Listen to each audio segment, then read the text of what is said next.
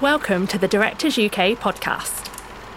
We're the professional association for UK film and TV directors. No matter the format, no matter the genre, our featured directors share their approach to the craft. We hope you enjoy. Tonight we have in conversation Molly Manning-Walker and Michael Pearce on how to have sex. Thank you.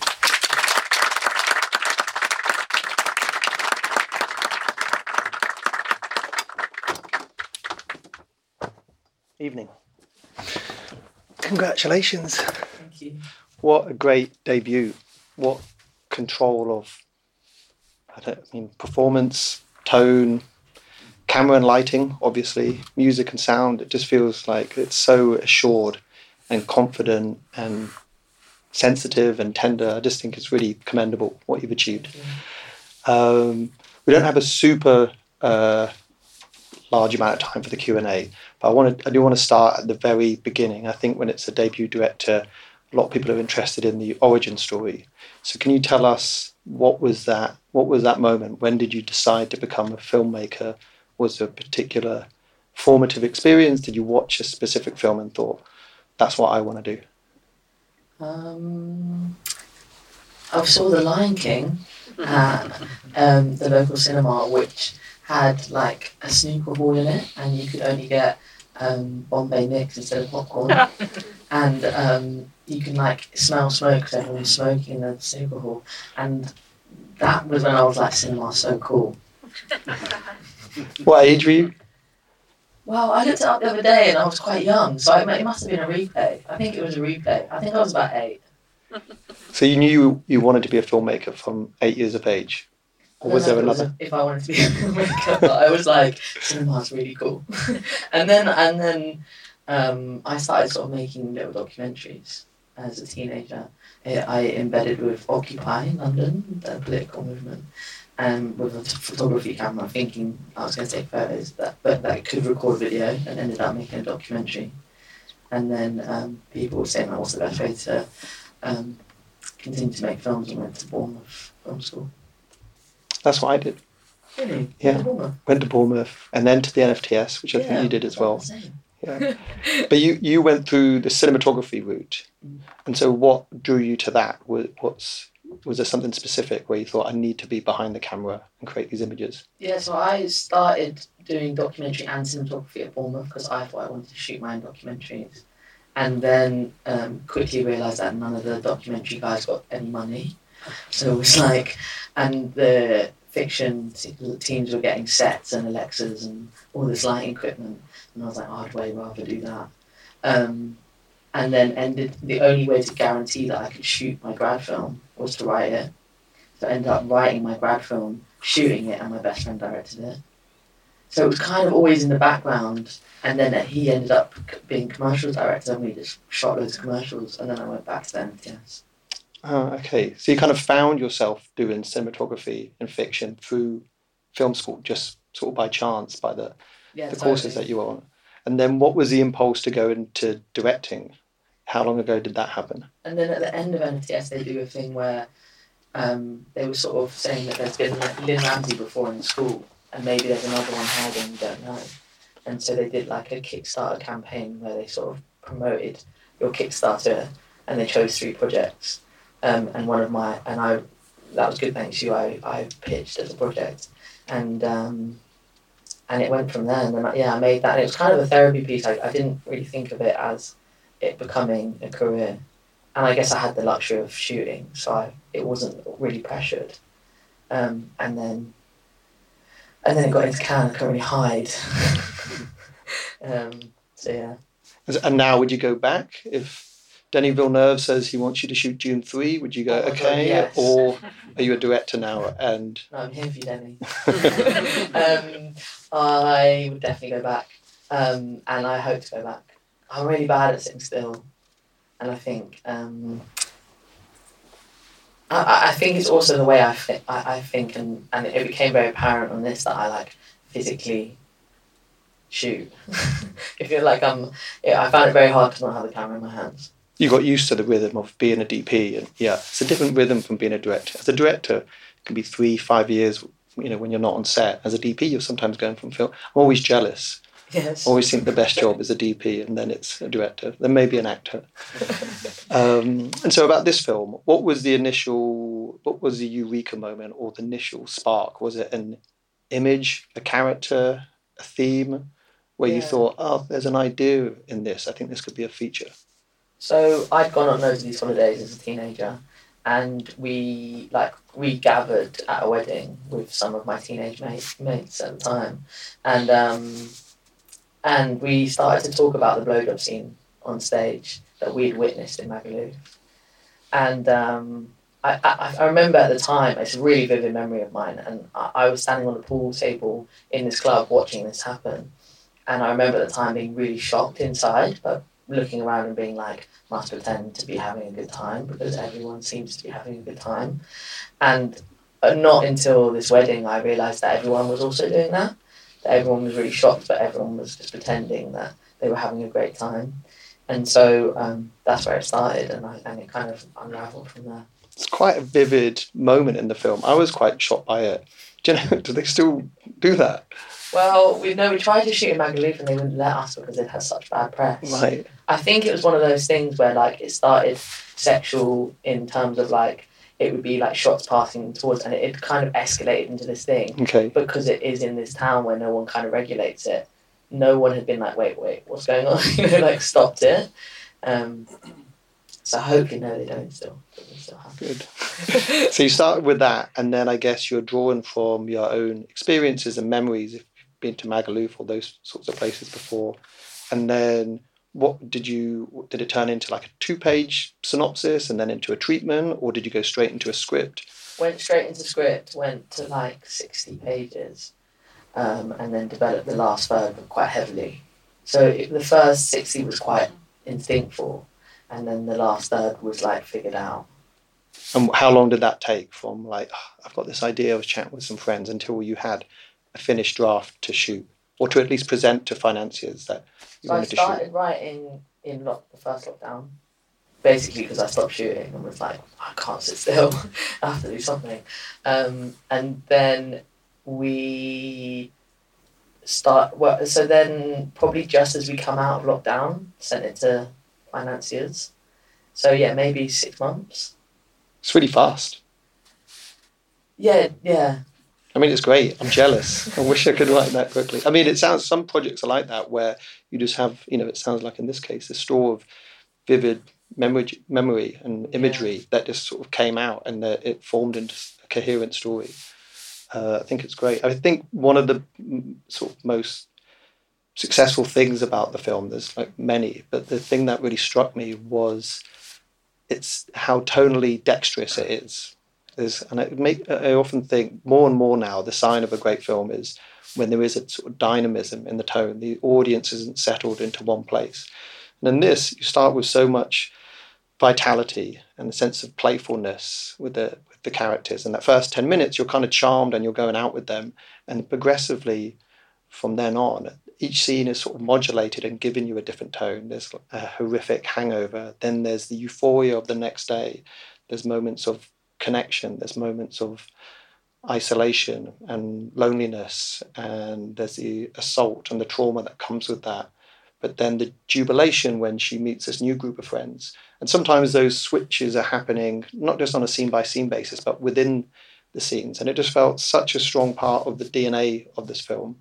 Was that something that you knew at the beginning that you wanted to convey? Or was that very late in the writing process where you thought, oh, this is my angle in? Is that we're going to follow this very messy experience of this character?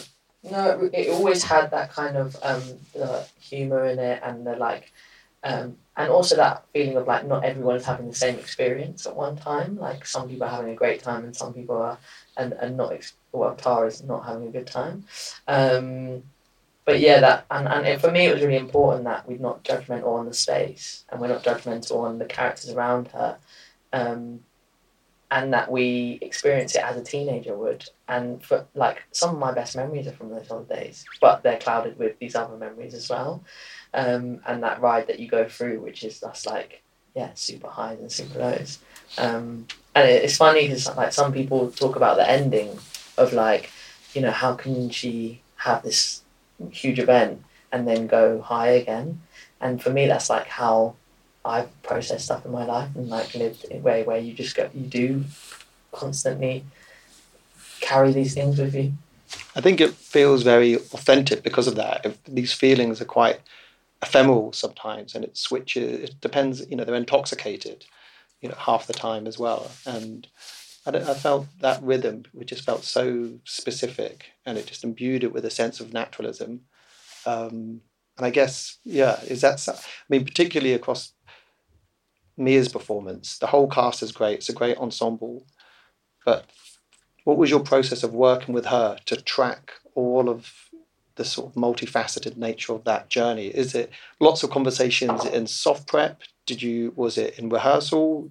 Presumably you had to shoot out of chronological order. So that's something to get your head around when you're in production. What was your process? Yeah, we shot really out of order. And so we was always like check in just before we shot, like, where have we been, where are we going, how do we like bridge that gap of we've shot 2 scenes ahead, so like she's got to go hit, like we'd all kind of figure that out before we started the scene. But also, so Mia, we cast really early on in the process of a tape, which I was like, she reads 2 things at the same time. She's high energy, but you can see in her eyes that something's going on. That was what really fascinated me about her. And then because we cast her so early, she screen tested with hundreds of actors. And I think weirdly at the time we were both like, oh, this is hard work. But that was part of the process of getting into who she was and how she felt in situations. Because we'd always, she'd stay in the room and the actor would leave. And we'd always kind of debrief a little bit about it. Like, not so much about the actor that came in, but about how her character was reacting in that space. And it was a real amazing test of what her character was like. That kind of soft prep is so invaluable in creating a performance, because you always think, if I'm speaking to young filmmakers, they're like, how do you direct an actor on set? And I always try and say to them that that's one part of how you're working with an actor. Some is in prep, of course, you're doing rehearsal, but sometimes the bit before that, when you're getting to know an actor or you're working in an audition situation with them, that sometimes it's an explicit conversation, sometimes you're just tuning into each other's creative frequencies. And I think I had this similar experience with Jessie when I worked with her, where we'd cast her early and then she had been in the room auditioning other people to play opposite her. And that, looking back now, the way that you say it, it was actually invaluable for both of us. Yeah, we only realised it really recently. We were like, oh, actually, that was amazing. It felt painful at the time, but it's really useful. And all of the other actors, across the board, it felt so authentic and natural.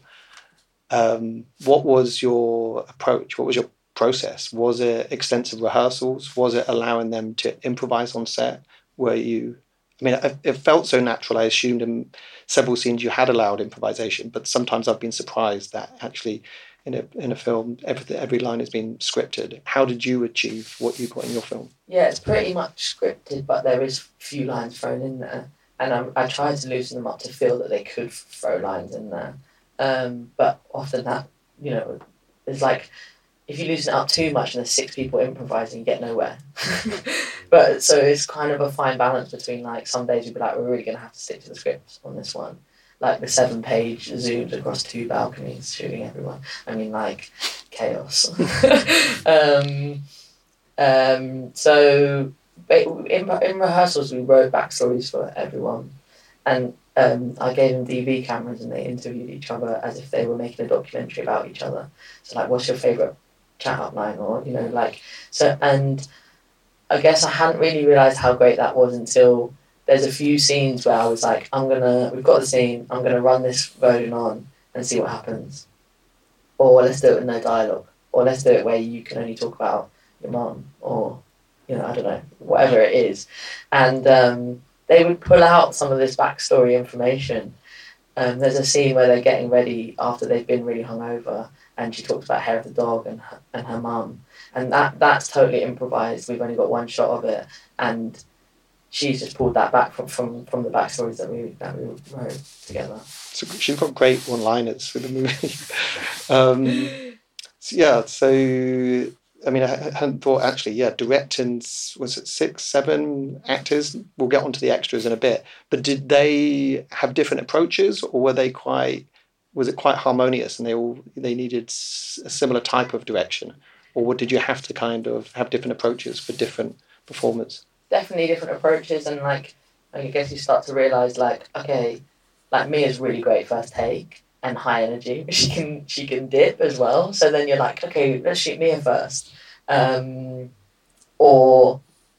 you save it for the right moment in what you're covering.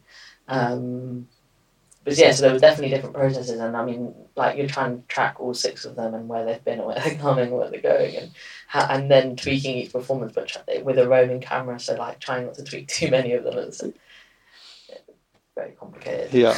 It really feels captured. At some moments, I thought you must have set up a situation, given them a kind of loose direction for the scene or an intention, and then step back and observe them. And I mean that as a compliment, because to get that sense of naturalism and kind of spontaneity, it's sometimes hard, and you maybe you've got to build it in the edit a lot, or you don't quite get those spontaneous reactions. So I think that work that you did in prep, and I presume they became good friends when they were hanging out with each other, writing backstories, filming each other, it affects the performance. It was really smart.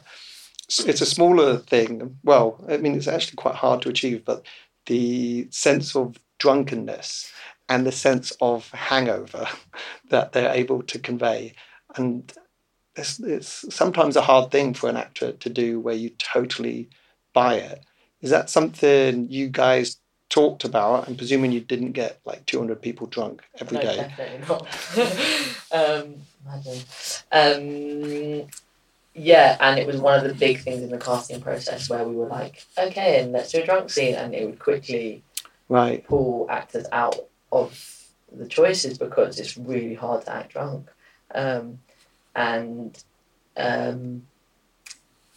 there was a lot of spinning on the spot. Emily, the producer, was like, why don't they all just spin round? And so it became a thing. It became a kind of like ritual before we started, that everyone would spin on the spot. And then, you have to be careful that you're not too dizzy, because then you're really overacting it. But also, it kind of got them into like, I'm not mean it, now I'm drunk. And it worked. And that scene 10 minutes in, when they're eating chips on the floor after their first night, I was like, this is really, really good drunk acting. I totally bought it. And then on the extras, the first time I watched the film, I really thought that you'd gone into real clubs. It seemed just too observed and captured in a great way. I just thought, wow, how did they get all the release forms for all of those people? What a feat. And then I heard in the Q&A that they were all extras. And I thought, well, that's an even bigger achievement, because there's hundreds of people sometimes within a scene. I don't know, that's, I think only Ridley Scott I know directs that many people on a regular basis. So what was your approach to it? How did you work with your AD team? What were the things that worked? What didn't work? Because it's not just that it had to be extras at a restaurant. They had to be having a big jubilant party every single take. Every time they're in the background, they're supposed to be drunk and in a state of euphoria. How did you achieve that? Yeah, so we shot all the party scenes in the first 2 weeks. So like day 200 extras. I was like throwing up on set. So like, why have I done this to myself? In Greece, they have an amazing system where they have Greek. They are Greek, but extra casting directors, and they go out and hand cast all the extras, and then rather than calling like an agency and they sending you like a bunch of faces, they really go and they become cast almost.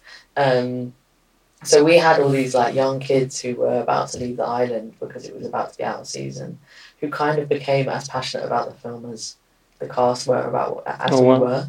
They were like turning up, what are we doing today? Like really excited about it. So that was amazing, because I don't think there's many places in the world that you could do that. They already came with an energy then of, okay. Because they felt like they'd been cast for the role, like they weren't like, it was a team effort. Yeah. But also those casting directors, so there's 3 of them, and I got really lucky that they're 3 young party animals, and they were, instead of the AD team controlling the crowds, they were controlling the crowds as well, but those 3 were embedded in the crowds ramping them up and getting them really excited every take, and coming to me and saying what's working, what's not working. Okay, we need to lower this person down here. So they became my like extras directors in the mix. You know, they were really in there. That's something that's also hard. Even if, I mean, that's great that they were kind of like hype men and women within the crowd. So that's good, because if you had to do that on an individual basis, it would be a very long shoot. But to even be cognizant totally of how well the extras are working whilst you're concentrating on the performance in front of you, sometimes that can slow things down, because you've got to step aside, you've got to look at a take again on a monitor, scrutinize everyone in the background. It can really draw out a process. And reset everyone, and then get them quiet while the performance is going on, get them dancing to no music. Turn the music on, get them dancing, turn the music off, then they will go flat. Then you got to hype them up again, get the right rhythm. Hopefully they will dance to the right rhythm. Did you find in the edit you were searching for those moments where they had that energy, or do you think when you were looking at the footage that it was actually pretty consistent and you didn't need to worry about that so much? It was always kind of there. We didn't have to worry about it too much. There was a couple of moments where you're like, what is that extra up to in the background? But there's always one. There's always one. But in general, they were really, really good. And you know, the costume designer also did an amazing job of like briefing everyone and then picking the people close to camera to dress in, and sort of like not having to do the whole crowd, but be specific about what they were doing. And the same with makeup, would put a quick tattoo on the back of someone's neck, you know, because they were all Greek as well. And then we'd give them dodgy haircuts and bad tans and British haircuts and Brits. Yeah. No, it's incredible. To do it in what I think was a 6-week shoot, it must have been quite a frenzy to get all that to work in front of the camera, but you've got to maintain your focus. I think because we did it in the first 2 weeks, it was like, all right, these 2 weeks are going to be really hard. Right, so all the club scenes were done in that first 2 weeks. So the prep. You chose to do the hard bit at the beginning. Yeah. Yeah. Yeah, we'll do that again. And then, so working with your HODs, you'd work with, your DP's name is Nicholas Canaccini, yeah. How did you guys meet, and what was those initial conversations? Yeah, so I was looking for really good handheld. I'm quite fussy about handheld. I really hate wobble cam. And he comes from a documentary background and has really good handheld. And I kind of wanted to broach it like a documentary. I didn't want to have too many lights up. I wanted to be able to freeform. I wanted them to be able to improvise and follow it. So he felt like and he was really passionate about the script. So he felt like the right person for the job. So, but you did it traditional way. You sent it out to a few people. You had meetings, and it was just a good chemistry. Yeah. And what was so you had that initial conversation was partly about it being observational and a documentary aesthetic. How did that evolve as you guys were working together? Were there any reference points where you Yeah, so I've got a crazy document. It's like 600 pages long, and it's every shot. So shot list, and then every shot on Artemis, and then the location, the reference, what the cast are wearing, the production design, and it goes on and on and on. Wow. And on for every single scene. I don't know if I've heard of a director book that's been so thorough. That's impressive. Is that something that you'd done ahead of hiring people, or you were in process with this? We did it in prep. We did it in 6 weeks. Yeah. So it was a team effort to create this book. Yeah. I think you should release it. You should get it published. There'll be so many people because I'm so curious about director's prep. I don't know. There's like what's a famous example? Francis Ford Coppola did a book when he was making The Godfather, and he took the whole of Mario Puzo's book and he put it on a page, and he wrote around it all of everything that he wanted to do, whether there was extras, what would be the pitfalls for every scene, what not to do, where the cliches are, and it's released, and it's a really great document. But there's very few examples of directors releasing their prep work. I think a lot of people would be interested to read. I would read your 600-page prep book. You get bored very quickly with that shot 1, goes up, shot 2. But also with a film like this that feels so captured, it's impressive that you've done that, because usually, something like this, there's a shot list, the story beats. Why did you need to go through such a thorough process, knowing that actually you wanted a very observational aesthetic? I guess it just, I didn't want anything to feel like a mistake, even though it should always feel like a mistake. It's like you have to build the perfection to then unperfect it. Yeah. No, it makes sense. I mean, it feels like captured, rather than they're like, I don't feel like there's mistakes in it. It feels like the camera pans at exactly the right time and sees the right cutaway at the right time. So it makes sense actually that you've got to plan it so rigorously. Yeah, and like so all the there's like a really thought out color palette behind everything. Like orange is danger, and green is Sky's color, and then she puts it on Tara as like the pressure. Right. And there's predators sewn into Paddy's clothes. And you don't really see them, but when he puts his hand over her face at the end, there's like a scorpion on his ring, and then Sky's got a snake on her ring when she's in bed at the end. You see it. So there's all these like kind of hidden gems that I love in filmmaking when you kind of watch it for the third time and you're like, oh yeah. Wow. And then to jump to the post just briefly, the edit, or let's say the very beginning of the edit, is sometimes the toughest time for a lot of directors. I think Charlotte Wells said her film felt like a disaster when she saw the assembly. Martin Scorsese has said that he wants to throw up when he watches it. The Coen brothers want to slit their wrists when they watch theirs. How traumatic on that scale was your experience of watching the assembly? So I watched the first assembly the week before we wrapped, and I think left the producer 25 minutes calls or something. It was like, what have we done? This is terrible. And there was some scenes I was like, we need to go and reshoot that because it's terrible, and we didn't. Luckily, yeah, it was pretty bad. Pretty bad. And what do you get? Because I find the first half of an edit is quite a painful experience, and then sometimes hopefully the film comes together, and then it's not like it's downhill sailing after that, but it feels like you're making the film work, and you enjoy going into the edit every day because it doesn't feel like it's such an uphill struggle. I was like waking up in sweats at 4 a.m. every night. Until picture lock. Up until the week we finished. I went back in after we picture locked, because I was still sweating. I found the edit really, really, really hard because the possibilities being endless, I found that really stressful. Whereas on a shoot, there is a limited amount of time, a limited amount of things you can do, lenses you can put on. You know, like there's kind of as much as there is lots you can do, there's capacity to it as well. Yeah.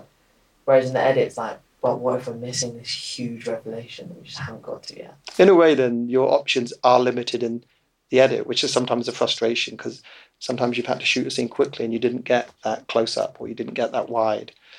That can also be a frustration that you want to go back and you want to do a pickup or a reshoot, and most often the time you don't get that opportunity. Was there anything that you dropped that you couldn't fit into the film? Is there many scenes on the cutting room floor that?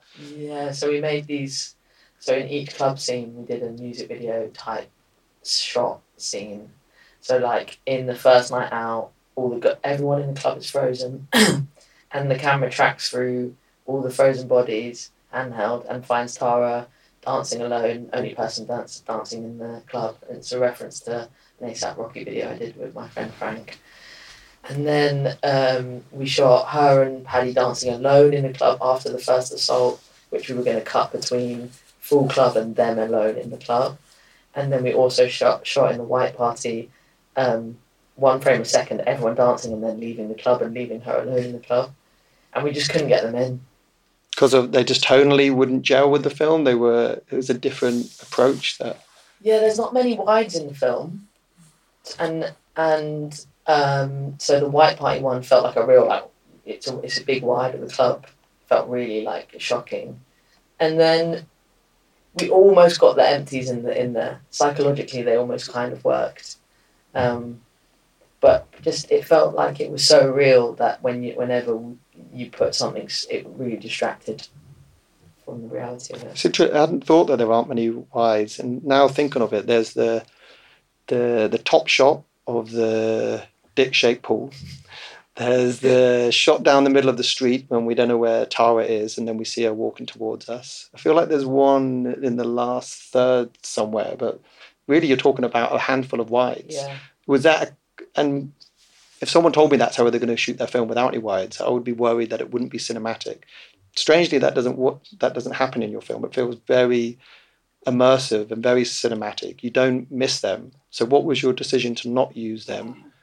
Was it a conscious thing just to stay very close and tethered to the characters? Yeah, the whole film shot on a 40mm lens on an LF, so it's like more like a 32 or something. And I kind of just wanted to be really portrait on her the whole time and feel it through her eyes and feel it through her emotion. And I'm really bad at shooting wides as a cinematographer. It's a thing that I've apart from Scrapper, actually. Scrapper's mostly wides. So yeah, I just really wanted to like read her face the whole time, and I thought as long as we're getting that and seeing what she's looking at, then we'll be all right. Work. Maybe if you had shot them, then they would end up in the edit because you'd shot them, and it would have sort of generalized the film in a way because you would have these wides or establishing shots to lean on. So I think, in a way, making a strong choice at the beginning worked out. So really, lastly, I think we only have 30 more seconds. Can you tell us what you're doing next? And are you going to write? Are you reading scripts? Are you directing? Are you going to DP? Going to DP still. Going to direct, hopefully. Gonna keep writing. That's the plan. I'm trying to write as much as possible and then just figure out what it is. Yeah. Cool. I think we all can't wait to see what's next from you. Oh, thank you. Thanks a lot.